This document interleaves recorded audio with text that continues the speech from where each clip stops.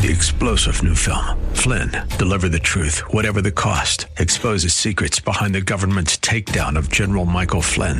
Flynn knew what the intel world had been up to. He ordered the first audit of the use of contractors. This set off alarm bells. He told the truth. He was the most dangerous person for Donald Trump to hire. They had to get rid of Flynn. Flynn, deliver the truth, whatever the cost. Available now. Watch it today. Go to salemnow.com. salemnow.com. Outrage over possible Russian war crimes mount. Apparent that atrocities occurred. It's very important that we document those atrocities. Democrats hope to get a midterm bump from Judge Ketanji Brown Jackson's possible confirmation. Democrats are hoping that Judge Jackson's historic nomination may be the thing that turns it around. Call for a special counsel into the ever-widening Hunter Biden laptop scandal. We'll probably be making some more revelations yet this week. This is the Daybreak Insider Podcast, your first look at today's top stories for Tuesday, April 5th. I'm Mike Scott. Outrage is mounting over evidence of possible executions and other atrocities by Russian forces in Ukraine. Germany's defense minister reacted to the new evidence by saying Europe must consider stepping up penalties for Moscow by boycotting its gas exports, an economically painful step European leaders previously avoided. Japanese Prime Minister Fumio Kishida condemned the attacks on civilians after bodies were found with signs of torture in areas abandoned by Russian forces. British security analyst Michael Clark says the Russian army appears to have poor command and control structures, and soldiers may be simply ignoring military codes of conduct. Part of this looks like a classic case of Russian soldiers out of control, working just in their own little friendship groups, who probably got angry and very vengeful because the people opposed them and people, as it were, came out to indicate that they were going to go about their normal lives. Clark says there is simply no strategic explanation for tying the hands of civilians behind their backs and shooting them. Deliberate targeting of civilians is a war crime in and of itself every day of the week. So unless somebody can provide a military logic why civilians are targeted, then that is a straight war crime. And civilians who appear to have had their hands tied behind their back and were shot, there's no strategic rationale for that whatsoever. Clark goes on to say a top Russian unit may be the one responsible for some of the alleged war crimes against civilians. What it reflects is probably the activities of the Rosgvardia, who are the internal police, or like the Gestapo, who moved in with the Russian troops and were rounding people up according to lists. So some of these killings might have been as examples to the villagers or revenge, but a lot of it, one suspects, is troops out of control. On Capitol Hill, White House National Security Advisor Jake Sullivan says the U.S. knew from the beginning that Russia would kill Ukrainian dissidents and other civilians. That is what we are seeing play out.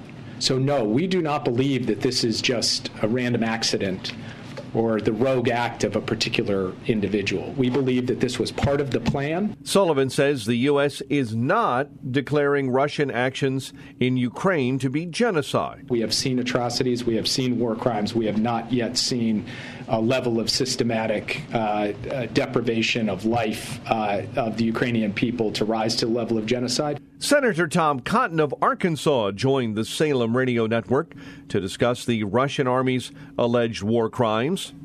Senator Cotton says that more evidence must be gathered to establish that war crimes have been committed. I've been able to see the horrific videos and photos that have emerged from Bucha over the weekend and in some other communities across Ukraine as well. It's apparent that atrocities occurred, and it's very important that we document those atrocities so we can hold persons accountable. Cotton goes on to say that NATO allies should concentrate on ending the war in Ukraine before countries can focus on war crimes. And they only happen because we won the war and we are able to hold German war criminals accountable. So for the time being, while it's critical that we document these crimes, we still have to keep the main effort at winning the war. Cotton also says that NATO allies need to help Ukraine win the war with Russia, then prosecute. Otherwise, those who've perpetrated them will get away scot-free, in addition to seizing Ukraine and setting back America's national security interests. That's why it's so important that the Biden administration stop pussyfooting around, start providing more weapons immediately to the Ukrainians. Republican Senators Lisa Murkowski and Mitt Romney say they will vote to confirm Judge Ketanji Brown Jackson's nomination to the U.S. Supreme Court. The senators from Alaska and Utah announced their decisions Monday ahead of a procedural Senate vote to advance the nomination. They joined Senator Susan Collins of Maine as Republicans who say they will back Jackson. However, some Democratic political strategists are hoping that the nomination of the Supreme Court's first black woman will give Democrats a boost in the coming midterms. The Hill's Joe Khalil says that Democrats hope Brown Jackson's nomination will energize their base in the fall. This year, especially in light of the polling numbers and the struggles that Democrats have had both in Congress and at the White House that you referenced, specifically among black voters who've really soured over the past couple of months on President Biden, Democrats are hoping that Judge Jackson's historic nomination may be the thing that turns it around. Khalil explains how support for Democrats among black adults has dropped by double digits. According to a recent Marquette University Law School poll, President Biden's support among black adults has dropped 32 points since July, now down to 56%. Some Democrats believe it's possible Judge Jackson's confirmation to the high court might re-energize those voters. Khalil says the main vote to confirm Judge Brown Jackson won't come until later this week. The big vote later on this week that will ultimately send Judge Jackson to the Supreme Court. Jackson, a federal appellate court judge, was nominated by President Joe Biden to replace retiring Justice Stephen Breyer. The investigation into Hunter Biden is heating up. The FBI has been looking into a variety of different actions of Hunter Biden, and witnesses have been brought before a grand jury regarding his foreign entanglements. White House Communications Director Kate Bedingfield claims that Joe Biden is standing by his prior statement that his son had done nothing that was unethical and hasn't made money regarding China. However, George Washington University law professor Jonathan Turley believes a special counsel should be appointed. Writing in an op-ed, he said, quote, Garland pledged to protect the Justice Department from such conflicts and to avoid even the appearance of political influence. He went on to write, if Merrick Garland declines to appoint a special counsel, he will absolutely fail on his pledge, end quote. Senator Chuck Grassley of Iowa joined Fox News to discuss Turley's call for a special counsel. If there's going to be a special counsel, I'm going to leave that up to the Attorney General. What I and Senator Johnson have done at this point is bring out the facts and the bank records that prove that there was a close relationship between Hunter Biden, maybe James Biden, and business people in China that have close contacts with the Communist Party and with the military there. Grassley says it is his worry that the Chinese government may try to blackmail the Biden administration. What's concerning to us is there any sort of blackmail opportunity for China against the United States because of those close working relationships? Grassley goes on to explain the connection between Hunter Biden and the CCP. When you have people high up in the Chinese government and business community, and you know what they want to do is they want ins in the United States for their own political benefit, then that's concerning. But we can only expose the records that show that $5 million went from people in China to the Bidens, Hunter Biden. And Grassley is promising bigger revelations from the Hunter Biden laptop story. to come later on this week. We just follow the money and the facts where they lead us, and we aren't done with this yet. We'll probably be making some more revelations yet this week in Senate speeches. The Iowa senator says that the media has also dropped the ball on the Hunter Biden story and should do a better job holding elected officials accountable. It's good that the press is willing to admit that they were wrong over the last several years on this issue, but I expect journalists, you folks are journalists, I expect journalists to be the policeman for a political system, to not only rely upon Chuck Grassley and Johnson to get these facts out. The media should have been working on these over a long period of time. In fact, they were in cahoots with Democratic senators that were trying to say Johnson and I were just disseminating Russian disinformation when we can trace it right back to the Russians. They were the ones that were spreading Russian disinformation. Senate bargainers reached agreement Monday on a slimmed-down $10 billion package for countering COVID-19 with treatments, vaccines, and other steps. The top Democratic and Republican negotiators agree to a handshake deal and end up dropping all funding to help nations abroad combat the pandemic. White House Press Secretary Jen Psaki contends fresh funding for countering COVID-19 needs to get into the pipeline quickly. This is clearly a huge focus for the president because of the dire need we have at this moment to get this funding through, and the fact that we are already at a point where we have had to halt, delay a range of programs and purchases that we feel are imperative. Psaki says it is a setback that the new COVID-19 package doesn't have funding to help nations overseas. We already need to stop plans to expand the global vaccination initiative to more countries. We'll also have to immediately scale back our global efforts to provide life-saving tools.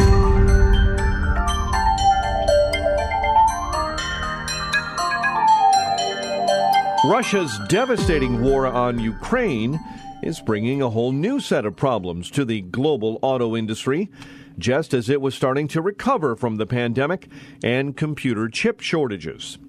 In the short term, the invasion has choked off the supply of electrical wiring made in Ukraine, forcing German automakers to temporarily close factories while they wait for the critical parts. Long term, Russian supplies of precious metals, a primary ingredient in steel, could be cut off either by Moscow or sanctions from other countries. Auto analyst Mark Wakefield with Alex Partners says any reduction in automaking supplies because of embargoes against Russia and closed factories in Ukraine will further set back the auto industry. We're very sensitive because we have no inventory anywhere in the chain because of the comeback from COVID and everything being so tight that any bump in the road becomes a real disruption of production. Either a disruption of production or a vastly unplanned for cost increase. Wakefield goes on to say that supply disruptions could further slow the production of cars and trucks already backed up because of the pandemic. If Russia starts curtailing shipments of raw materials out of Russia, or if it's sanctioned to the degree that they can't supply them, that's another level of the crisis. Mark Fulthorpe, a production analyst for S&P Global Mobility, says economists had hoped that auto production would be further ahead in recovering from pandemic slowdowns. Most people thought we'd have a little bit of a recovery bounce in place by now. Obviously, completely derailed due to the semiconductor supply chain issues, and really compounding that, of course, has been the crisis which has broken out in the Ukraine. A shortage of computer chips forces one automaker in this country to take a timeout. Daybreak Insider's Ron DeRockstra has that story. GM says it's hitting the pause button on its assembly line at its Fort Wayne, Indiana truck factory beginning today and running through the 17th. The plant builds Chevy Silverado and GMC Sierra light-duty pickup trucks and employs some 4,000 workers. For more than a year, the auto industry has had to make adjustments because of global chip shortages and supply chain issues. And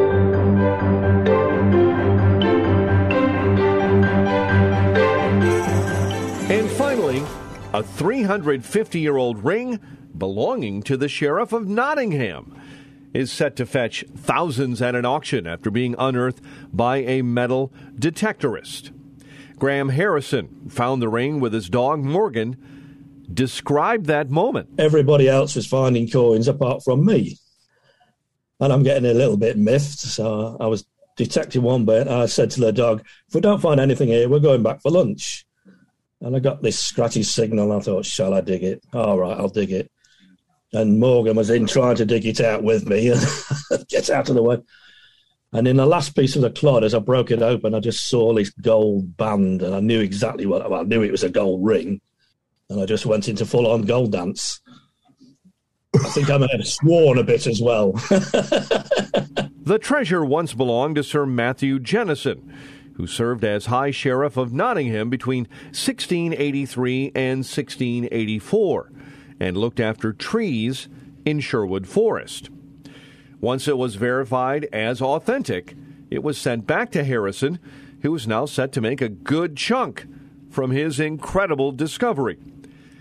The historic ring is expected to fetch between $7,800 and $10,500 when it goes under the hammer at Hanson's Auctioneers.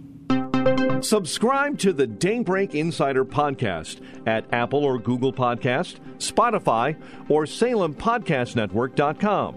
Get our companion Daybreak Insider newsletter each morning at DaybreakInsider.com. Ongoing coverage of breaking news and commentary at SRNnews.com and Townhall.com. Thanks for starting your day with us.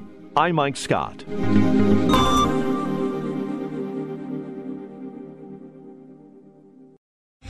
3-star General Michael J. Flynn, head of the Pentagon Intelligence Agency, knew all the government's dirty secrets. He was one of the most respected generals in the military. Flynn knew what the intel world had been up to. He understood its funding. He ordered the first audit of the use of contractors. This set off alarm bells.